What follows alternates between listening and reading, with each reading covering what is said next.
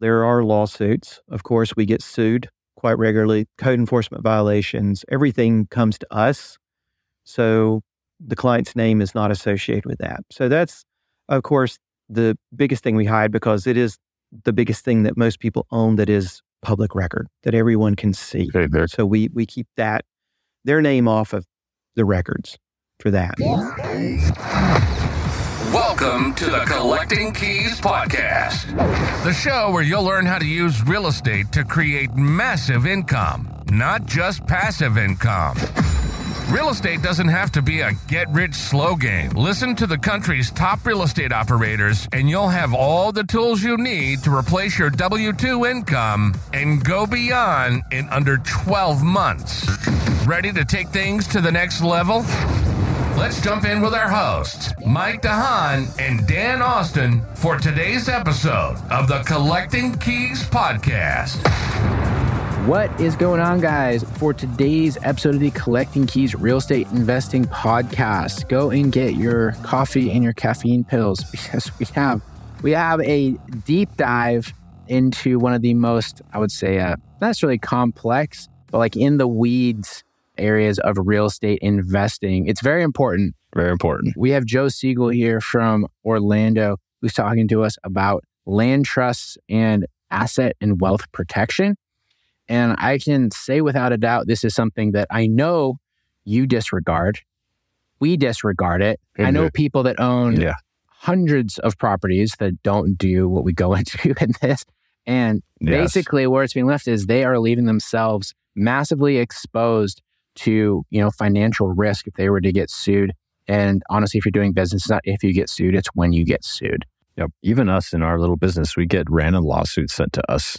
I mean, ambulance chasers, but they're like, oh, we're going to sue you for using our likeness and stuff like that. And so it's not if, it is when. And like, it does feel like most investors, when you talk to them, including ourselves, you're just walking a tightrope, especially when you talk about liability things and how he dives into showing, like, because he used to be a lawyer that would go after people. And he said the first thing they would look at is their insurance policies. And then beyond that, what assets do they own? So asset protection and hiding the assets, which he talks a lot about, is super key to your success long-term here so you don't lose your ass. Yeah, absolutely. And we'll be honest, the episode is a little bit dry, but it is also highly, highly educational, right? He drops some stuff in here that I would say is like the most important part of like your sort of real estate infrastructure that you build out for yourself. A lot of the land trusts that he talks about are specifically for Florida. So that is something to keep in mind, but sort of near, this end third of the show, we start to talk about these different series LLCs and the way to set up like self-directed IRAs and like a bunch of different ways that work nationwide to get the same level of anonymity so that you don't lose all of your stuff to someone that, you get into a car accident with, right? And that is a very, very real thing that does happen to people. So this is something that you definitely want to listen to, take notes, and take action after you listen to this and try to figure out what you're going to do next to protect yourself. But anyways, guys, Joe drops his website here at the end of the episode. So absolutely reach out to him. And if you have anyone that you know that owns rental properties and is leaving themselves at risk to potentially lose those to a lawsuit or some other sort of litigation issue, make sure that you share this information with them as well. We're a small community, real estate investors. Even though we compete, we also should look out for each other and your friends and family and that. But anyways, guys, enjoy the show with Joe Seagle and take some notes. It's a dense one. All right, Joe Seagle, super excited to have you on the show, man. We are going into a topic that I admittedly have no knowledge about. So I'm super excited to learn along with the rest of the listeners today because you are an expert in land trusts and you do a whole bunch of stuff with that. You set those up for people. You're the expert on land trusts. So I'm super excited to hear all the information that you can share with us about those, about what you do.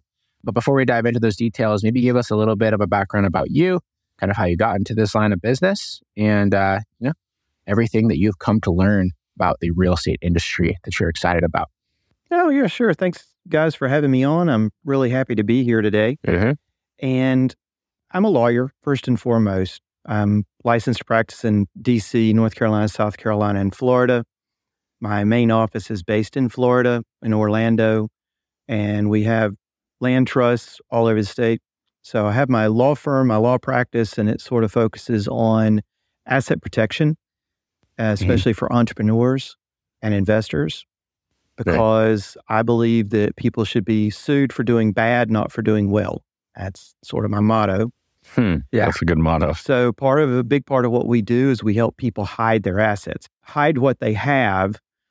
And if no one can see what you have, then you're typically not a target for them. They're going to search you and see what you've got to see if you're what we call judgment proof before they bother going after you. When I first started practicing law, I was a personal injury attorney and medical malpractice attorney back in the late 90s in North Carolina. And I learned from experience that the first thing we're going for is insurance. So we're looking for insurance coverage, liability coverage of some type. And if there was none, we would often tell the client that while they had a case, they had damages. Unfortunately, it was going to be uncollectible because we would research the defendant and see if they had any homes, to see if they had any major property holdings anywhere. And when we found that they had nothing, we would tell the client that there was no use in wasting their time and energy in pursuing the case against that person. So one of the subspecialties that we've come up with is land trusts. And we have a company based in Florida called My Land Trustee that serves as land trustee for real estate investors, celebrities, high net worth individuals all over the state of Florida. We have over 2,000, I think over 2,100 now, properties that we hold in trust for these folks. A lot of YouTube creators, they seem to make a lot of money. And then they have warehouses for their merch. So we hold all of that in trust so that in case they tick somebody off because they didn't give them the right cheat code, then we hold their property and the angry gamers can't find their warehouse and burn it down. Oh, yeah. They can't dox them. They can't come after them in any way. Also, professional athletes for them. But of course, our largest block are real estate investors and private lenders tend to be our largest source of the users of the land trust services that we provide. Yeah, no, that's awesome. That makes sense. It's funny. I didn't realize there was such a YouTube presence down in Florida. But I mean, I guess, nice weather. You want to be able to film 24/7, 365, right? Right. So when you say that you help people hide assets, I guess what's the general structure of that? Obviously you're the trustee. Is it setting up a bunch of LLCs that you guys are the trustee of? Or like, what's the general, behind the curtain paperwork and everything look like? It's a good question.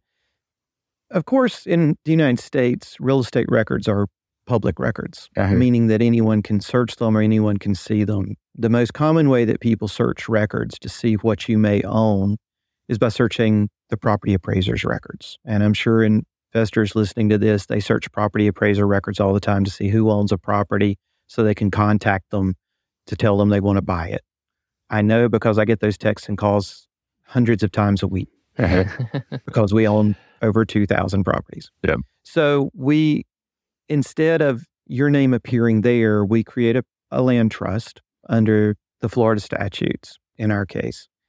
And we are the trustee of the trust. So our name appears on that public record.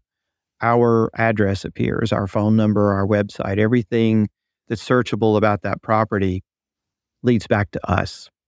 Now, internally, we maintain a copy of the trust agreement that we've created, and that trust agreement is with the beneficiary.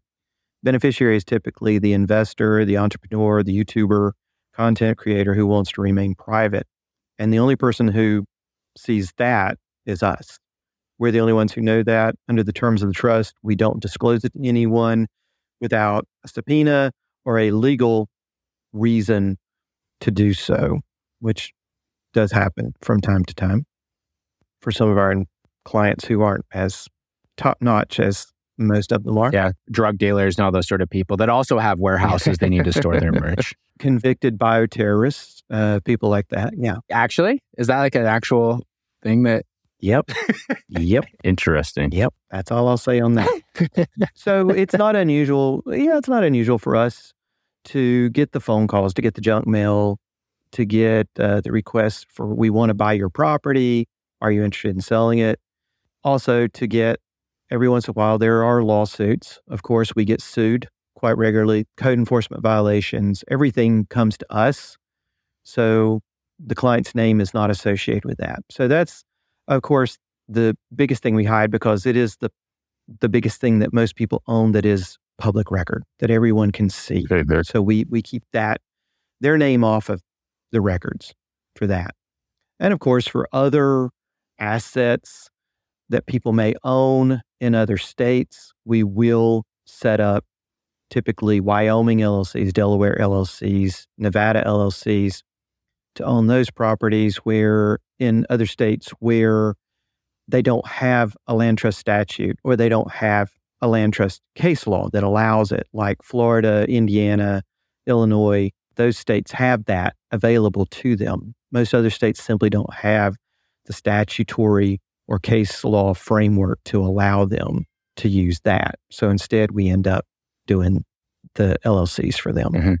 On those LLCs, then, are you guys the owner of the LLC? Is that how you hide the actual owner's name? In some cases, we have a company that acts as the manager of the LLC. Gotcha. Because in some states, like Florida, for instance, at least a manager must appear on the records, on the corporate records. So that manager's name and address must appear. So we will sometimes act as manager of the LLC. So our name appears. But again, the members, the true owners of the company, remain in the background, and we do what they tell us to do. We sign what they tell us to sign, just as we do as trustee. We sign what they tell us to sign when they tell us to sign it. As long as it's not illegal or false, we're happy to do so. And we do that quite often. Gotcha. Interesting. So kind of like the whole concept of what you're saying makes sense. So I guess what I always have wondered with, things like this, someone buys a property, 5 years ago, they buy it in their personal name. It's a rental property, primary residence, whatever. They're going to put it into a land trust. Someone can go and look at the chain of title and see that, Mike DeHaan owned the property and transferred it into a land trust with a quitclaim deed or something similar. How do you sort of like protect them in that realm where they can like literally just sort of like see that the previous owner before the land trust was the individual? I always go back to that saying that the best time to plant an oak tree was 20 years ago. The next best time to plant the oak tree is today. Mm-hmm. It's the same way with any asset protection that you may do. Yeah, doing it from the get-go would have been the best practice. Absolutely. Go ahead and put it in your name, or put it in the land trust name or in the LLC's name from the get-go is absolutely the best policy. Fortunately, most plaintiffs' lawyers do not do full title searches to see what you did own. The only time we really see that come into play is if you have been sued already or a claim has arisen already, and they're going to come after you. They're going to start going, okay, well, we saw that he owned this property and now he doesn't own this property. So they're going to search back and try to dig into that and try to find it. But if the claim hasn't arisen yet, it's been a year, 2, 3 years since you put it into the LLC, they're not going to see it. They're not going to know about it. And better yet, they can't go back and try to get it. So it's not the best practice to take title in your name and then later move it into an LLC or a land trust. However, the next best time to do it is now. Go ahead and get it done, get it out of your name, get it into the LLC, get it into the land trust, depending on your jurisdiction, what would work best for you, and just do it. Yeah. Get it done. Yeah. For people that own properties jointly with like other people, is it the same sort of like general process? So for example, I own a bunch of rental properties myself. Dan owns rental properties himself. We also joint own rental properties. So I guess the hierarchy of that, is it like we would need to basically have 3 different land trusts, like one for my individual, one for Dan individual, and then we'd have a third one for like our joint stuff? Or how does that all come together? Well, number one, you'd want a land trust for each property. Okay. Gotcha. Gotcha. just as so that they're separate from each other. I always treat a land trust like a basket for eggs, and each egg is a property. So if you drop one basket, only one egg breaks. You're not going to break every egg you have.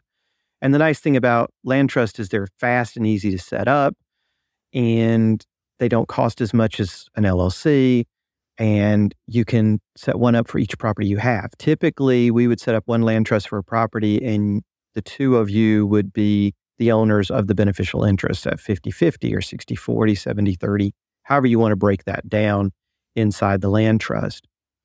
And one of the nice things about whether you hold it in a land trust or an LLC, if you're both inside that entity that owns that property, then you're free to move things around, but you don't have to worry about what's called a partition action in the future. If you and Dan own the property together, just in your names, and you get mad at each other, because partners never get mad at each other, but if you do, and you want to break up, there's this action called a partition action, which is a divorce for property owners, where you sue each other, or one sues the other one, saying, I don't want to own this property with you anymore, so I want to split it. And the first thing the judge is going to do, he's going to try to split it physically. So if it's vacant land, let's say you own 100 acres, the judge will say, fine, survey a line down the middle of it, you get 50 acres, and we move on. But if it's a house, you can't draw a line down the middle of the house and break it in half. So in that case, what you end up doing is the judge orders the property to be sold at a fire sale. And the house is sold. The investors who are bidding know that this is a distress sale. So the vultures will circle. They'll spend as little as possible to buy it. And then you split whatever is left over after the lawsuit and the broker's fees and court fees and everything else are paid on this lower price.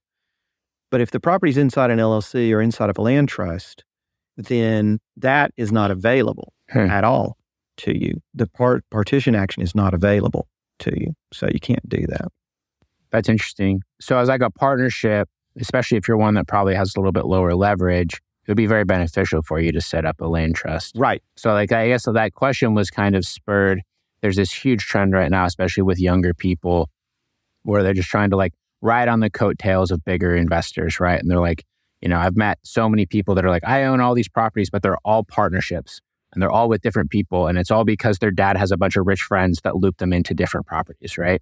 And I imagine if they wanted to have any sort of anonymity with this via land trust, it would be an absolute freaking nightmare, but it might be beneficial if you can get people, talked into doing it. Right.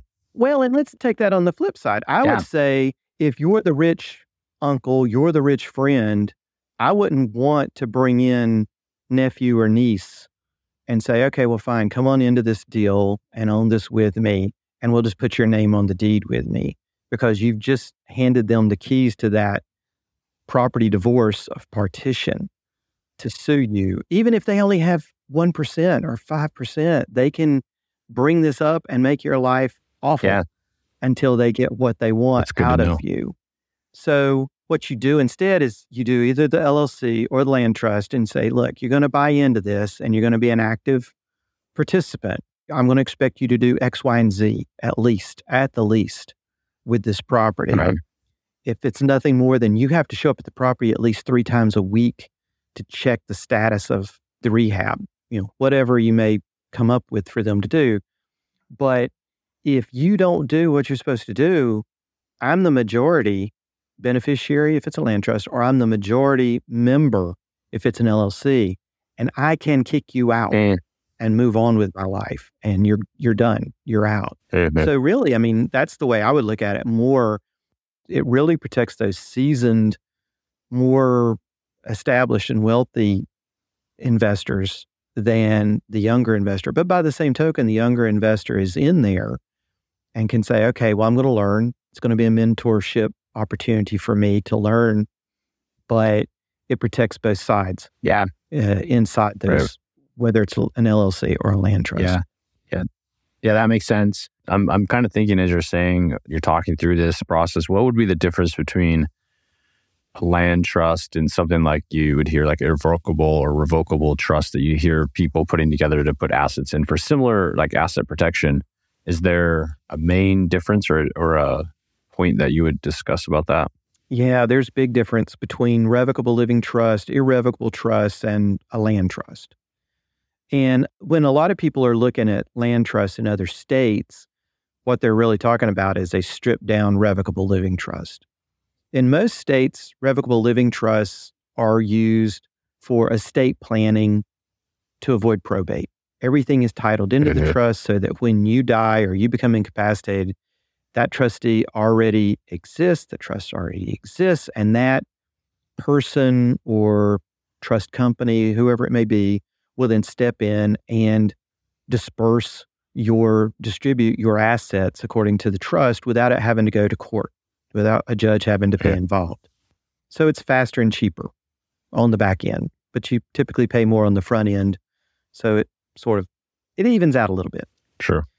But the big thing there is that the trustee in a revocable living trust has a duty to ensure that the property remains profitable. In a lot of states, they have what's called the reasonably prudent trustee, reasonably prudent person standard, that trustee has to make at least a 3% return in some states on the assets that are held in the trust. So a lot of trustees will go, okay, well, we're going to sell all the real estate really fast, convert it to cash, put it in the stock market, and I'm safe. I don't have to worry about it. Land trust is a lot more passive. The trustee only acts with the direction of the beneficiaries or a person who may be called the holder of the power of direction. And that person will, if there's multiple beneficiaries, a lot of times they'll appoint one person who tells the trustee what to do. And that way the trustee only has to talk to this one person instead of corralling the cats, so to speak, and trying to get them to tell the trustee what to do. But the revocable living trust is great to use to avoid probate and but not so much for asset protection. Whereas, because your name is typically the trustee, you're typically your own trustee as well, at least initially. And it doesn't really give you much asset protection. Now, there are trusts out there called domestic asset protection trusts, and about 40 states have passed laws that allow domestic asset protection trust. And those are sort of outside the scope of this conversation today, but we're starting to see those more and more. They're starting to take the place of what were offshore trusts, where you would send your money to the Isle of Man or the Canary Islands or wherever, and a trustee would be there and manage that money for you, and all you got was income. But they got to be so prevalent that 40 states so far have passed statutes to allow some form of that and still provide protection.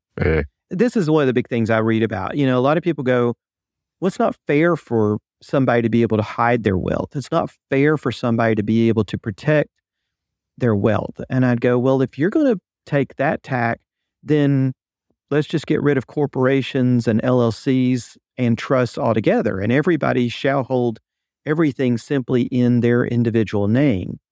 I mean, that would be really rocking a boat. But again, whether you put it in as soon as you buy the property at the inception or whether you put it in after the fact, it all comes down to when you did it in relation to when you get sued and when the claim arises. The more time that passes between that date of when you put it in the trust or when you put it in the LLC and the date that the claim arises, that helps. More and more time just makes it look better for a court later that you haven't just tried to hide something. And also, again, I mean, if you're involved in criminal activity, the court's not going to really let you hide anything, anyway, anywhere. Right. So if it's just civil, though, typically these methods work just fine to keep the assets from being taken by your creditors. Yeah, that makes sense. Okay. How does having like your properties in a land trust, because a land trust is on title, right? How does that affect lending? So for example, people want to refinance their property. Can the land trust actually get a loan, or do you need to like transfer title back to the individual to get the loan or to an LLC to get the loan? That's a good question. We get that a lot. And it depends on the lender.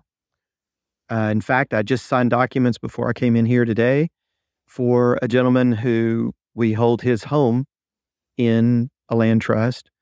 And I signed some of the documents for the loan for the refinance, and he's going to sign the rest of them. He signs the promissory note and everything else. So that lender's fine with it. Usually you are going to be with a commercial lender more so than a Fannie Mae or Freddie Mac lender. In Illinois, where land trusts are extremely prevalent, almost everybody owns everything in a land trust, Fannie Mae and Freddie Mac have developed their forms to work with that. Unfortunately, Florida, they have not.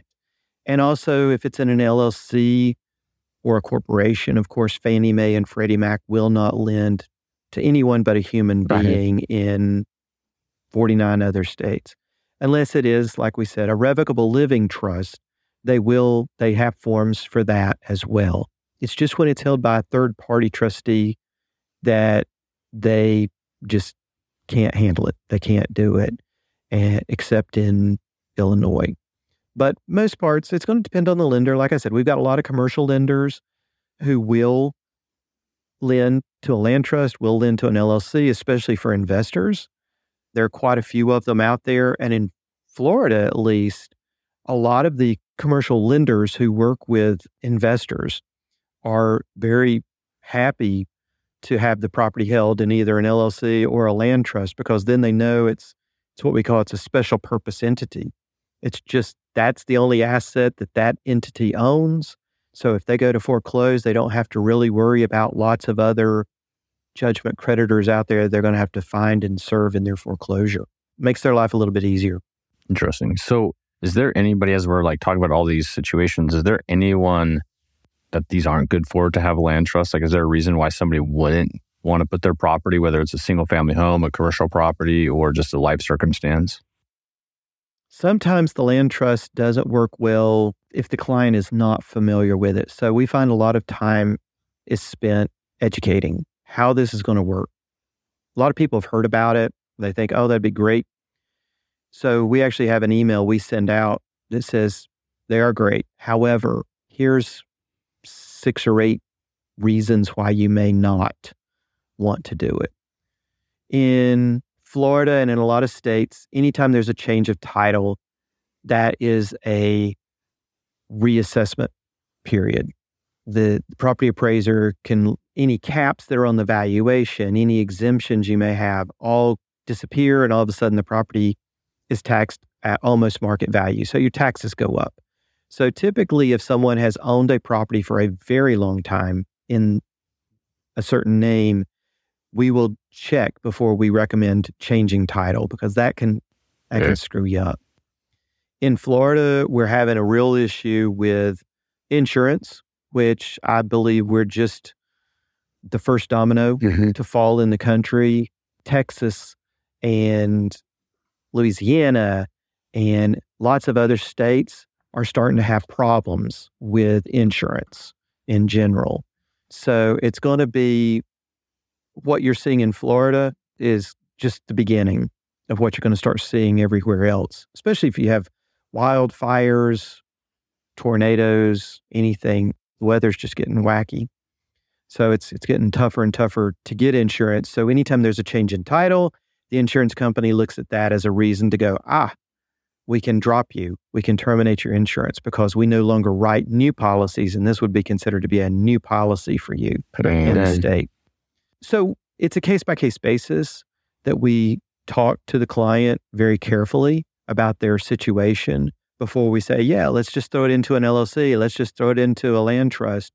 Also, if you've got a very large mortgage on the property with very little equity, a lot of times we'll say, just leave it. Nobody's going to want to touch that property anyway because there's not enough value in it to bother. You've taken the cash out and spent it elsewhere. So we won't bother with that either. So there are certain situations where we will say, it's just not worth it. The cons outweigh the pros sometimes. Yeah. Definitely. Do you have a follow-up, Dan? I thought you were about to speak. No, I was just going to say, I appreciate you saying that because it seems like in this world, when you're a hammer, everything's a nail. And there's people that say, well, we do land trust. It's right for everybody, even though in some cases it might not be. Yeah. Right. Well, and that's the thing too. I mean, being a company that's owned by an attorney like myself, attorneys, we have it beaten in our head. We have to do what's best for the client, not what's best for us. Mm-hmm. So we will look at things, and there are many times I give advice. I do consultations all the time by Zoom, and probably about 30% of the time, the advice is stay pat. Where you are is just fine. I would love for you to spend more money with me, but it would be a waste of your money and could actually be detrimental if you do this. And we've unfortunately been called on. We have to fix problems sometimes that other trustees or other lawyers who aren't as familiar with this, they jump in and they say, oh, well, I can find the form out of a book and just do it. And they'll just do it. And then all of a sudden, mom has lost her homestead. The property's now being reassessed at 3 times the value it was being assessed at, and all the exemptions are gone. So property taxes just went from $500 a year to $8,000 a year overnight because the hammer saw a nail and hit it. And I agree with you.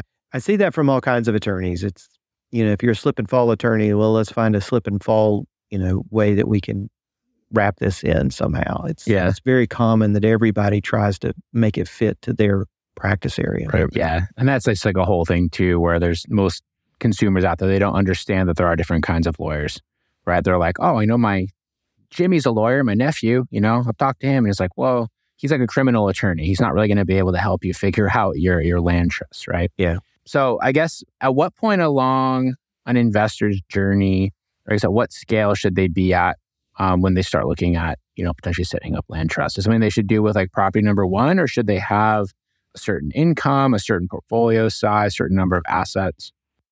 That's a good question. And again, it comes in the consultations all the time. One of the first questions I ask any investor, especially if they're a new investor, I go, well, what do you do for your day job?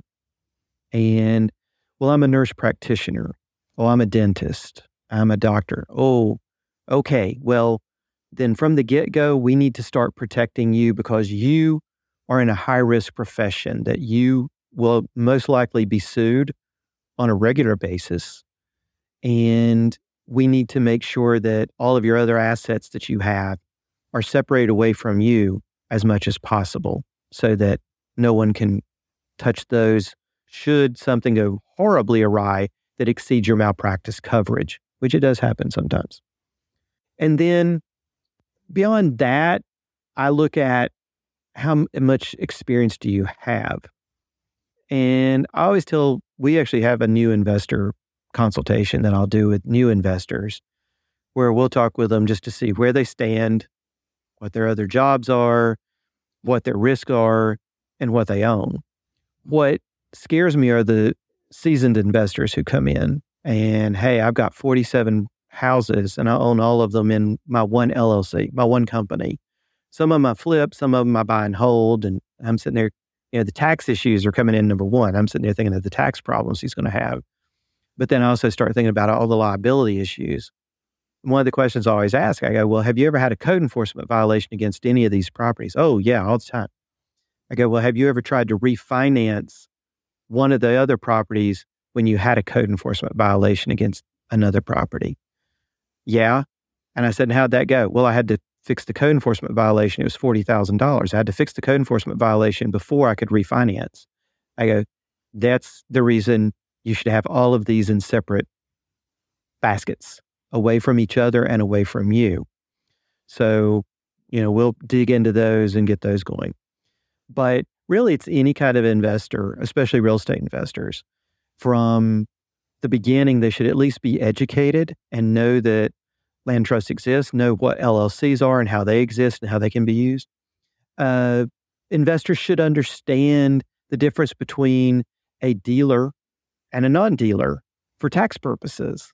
Because I talk to a lot of investors who go, well, I do some rehab and flips and I do some buy and holds and and I do some wholesaling and I go, and you're doing them all under the same entity. Oh no, I just do it all in my name.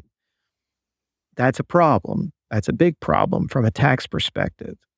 And I go into all that with them. So really from new investors up, but typically who we find get the best use out of our services is anyone who's got $2.5 million of positive equity and above.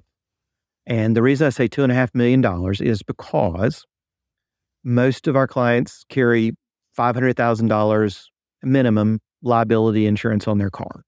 That's your number one target that's going to put a target on your back. You have a wreck, number one. And then a lot of them carry a $2 million umbrella policy. So there's $2.5 million worth of insurance that will cover probably their biggest liability, which will be a car crash. The more houses you own, though, and hold, the more liability risk you have with ADA violations and fair housing. And we're starting to see a huge rise in that from tenants coming after landlords for fair housing violation and ADA violations, especially if anything you happen to own is commercial. ADA, there are law firms out there, that's how they make their living. They have the boilerplate federal complaint. They're going to file it against you for not being compliant as a public accommodation. For tenants in residences, they have complaints for that ready to go. And I can tell you right now, those are all federal cases. And if you're sued in federal court, you need to go ahead and set aside $25,000 immediately just to get your answer filed and a little bit of discovery done. $25,000, that's where it starts when you hit federal court. Wow. And then it goes up from there. Most federal cases or any state case that goes all the way to the Supreme Court of the state, you're looking at around $250,000 in legal fees and court costs alone and expert witness fees. Dang. And all that, at least. That's crazy. That sounds terrible. So the best thing, you plan to not look like a target where anyone looks at you and they go, well, this is all they got. There's no insurance, or there is insurance, but it's the minimums. So why bother? Why are we going to even bother going after this person? For sure. They don't realize that you have 47 properties or 147 properties. They just see this one in this one land trust and it's done. Also for rehabbers, we've had people do rehabs and 6 months after closing, I get the phone call as the trustee that sold the property saying, hey, you didn't disclose that there had been termite damage. You didn't disclose that the septic tank didn't work. You didn't disclose that the house was about to fall off the side of the hill. And I go, well, that's fine. You can sue us. We are the trustee, and the only asset we ever had was the house that you're sitting in. Good luck. You already You'll got get a it. judgment, but it's not going to be worth anything. So rehabbers especially, having them in their own pod, their own basket that gets sold and it's empty and there's no eggs left, that's the best route you can take if it's available to you. Yeah, that's interesting. I mean, it's like, same concept as like a personal security system for your house, right? The point is not to catch the criminals, it's to stop the criminals from inquiring in your house in the first place. Right. So, no, that's very cool. And so I guess just so people have context, you mentioned briefly before that they're cheaper than LLCs. What does it typically take to set up one of these land trusts? Well, for instance, in Florida, it's going to be between $275 and $600 at the inception, depending on how much involvement we need to be involved with and what you're trying to do. For instance, in Florida, you can hide the purchase price at the closing, so it doesn't even appear on the records as to how much you paid for it. That's a little extra. If you want to have successor beneficiaries built into the trust so that when you die as the beneficiary, it automatically passes to someone, sort of like a revocable living trust does, that's a little bit extra. If the title company we're working with has no clue what they're talking about or what they're doing, we may charge a little extra to deal with them because you're working with a title company that's clueless and ignorant about how it works. And then, of course, just to set up. But again, $275 to $600 max is what you're looking at to set it up and get it going. For LLCs, typically with filing fees, you're looking, well, you can always go on LegalZoom somewhere like that. And $99, they'll set it up for you. I still don't know how they do that, including the filing fees, when the filing fee is $150, but somehow they do that. But then they add on. So the average price, I believe, last I saw for setting up an LLC, including attorney's fees, including the filing fees, is about $700 to $750. So it is a little bit faster, a little bit cheaper to do the land trust. But the biggest thing is, in Florida at least, it takes about a week to a month to get an LLC set up with the state, to get it registered with the state, depending on the time of year. Early in the year, it's about a month. Late in the year, it's about a week. In other states, that may be a day or two. With a land trust, it's just how fast we can kick it out. And if it's an emergency, it's within the hour. We can set up trust within an hour and it's done. It's ready to go. That's crazy. And are there kind of like tax complexities that come with a land trust? Because that's the big thing with LLCs is now you have to report them all separately on your tax returns. You have to do the same with land trusts? The land trust is a completely disregarded entity for tax purposes. It's sort of like a single member LLC. The IRS just disregards it and pays no attention to it. So whatever the beneficiary's tax situation is, will be the tax situation there. So this is why a lot of our clients will set up one LLC for their buy and holds, one LLC for their flips. And then depending on what they're planning to do with the property, that LLC will be the beneficiary, but they use a different land trust for each property. And then it just passes through straight to those. And then when we sell the property, we fill out the 1099 information with the beneficiary's information. So it all gets reported straight on the beneficiary rather than on the trust, because the trust is not a separate entity unto itself. The beneficiaries are the taxpayer as far as the IRS is concerned. Yeah. And that's huge, right? And that's something that, people listening, I want to really emphasize how massive that is he just said. Because like you're talking about, the people with all these properties in the LLC, you're kind of rolling your eyes. I'm sitting here feeling like I got caught with my hand in the cookie jar because I'm looking at Dan. I'm like, uh-oh. That's all the stuff that we do. But the big reason is because setting up all these LLCs is a pain in the ass, takes a while, it's expensive, and then our taxes are a freaking nightmare. Right. Because for myself, I know my CPA charges more to do a corporate return or an LLC partnership or even a pass-through return more than the individual return. Yeah. I don't know why. It just works out that way. But only other analogous structure I can think of that's very similar to how a land trust works in Florida or in Illinois or Indiana would be the series LLC. And just a few states have it. I know Illinois has it, Texas has it, I believe Wyoming has it. But the series LLC works much the same way, where you set up one master LLC, and then we've done it in Texas before, and then each house is owned in a separate LLC, but it's really just a series LLC that is a DBA of the main mothership LLC. And everything flows through up to the mothership. Another thing you can do, of course, with LLCs, but again, you're having to set up a separate LLC in states that don't have the series LLC, in states that don't have the land trust. You're setting up one LLC that acts as the member of all of your other LLCs, but you're still paying that filing fee, an annual tax fee or annual report fee for every year for every LLC you've set up to own each individual property. And the only place where I've ever seen where that really works out is for large developers.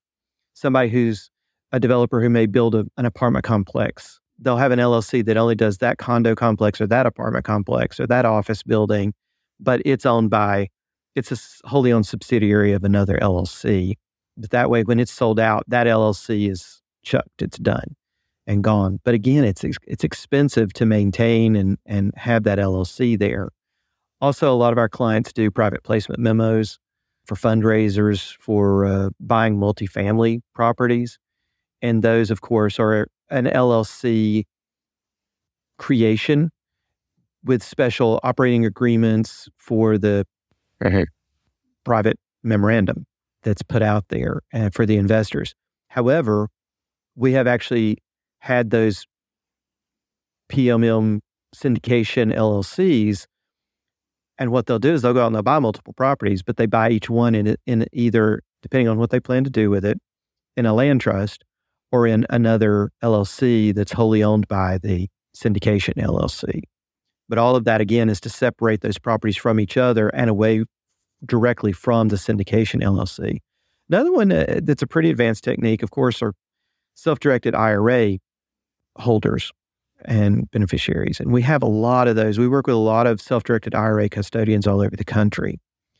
And those we always recommend do not hold the property directly in your self-directed IRA.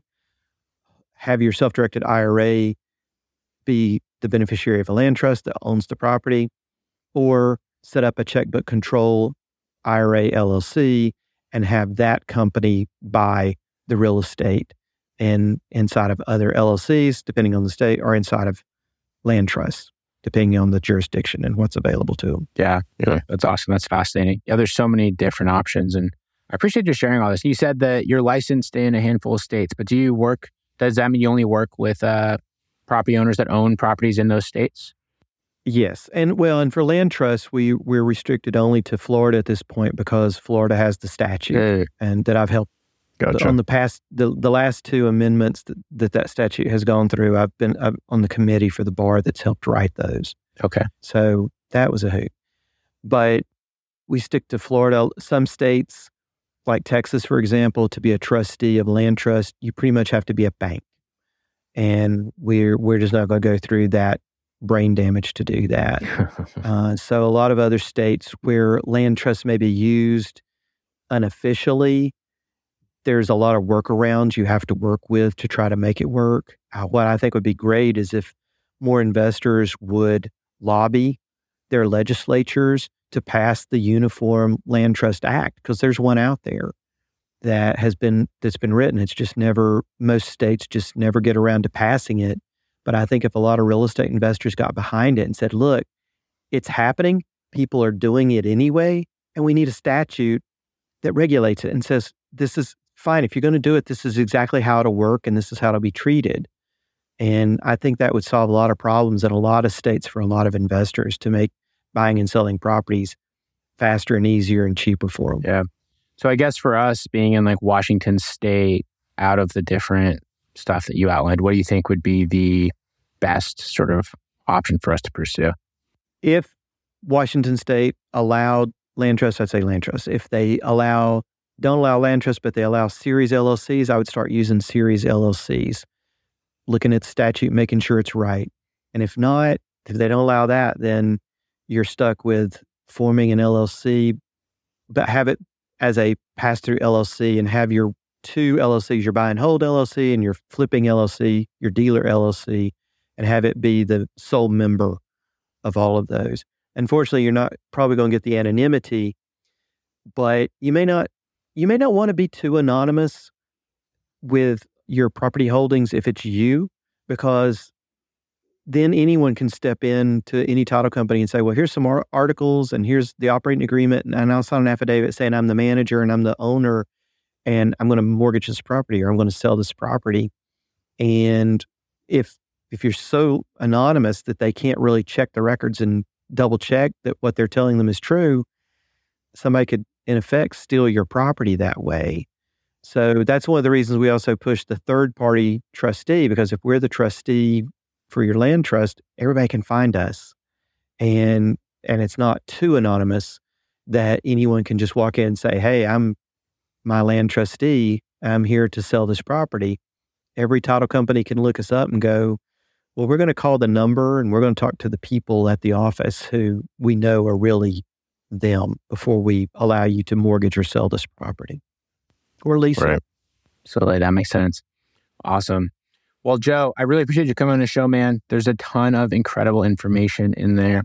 And guys, I recommend you listeners go and give this one another listen through because he drops an insane amount of knowledge in a very short period of time.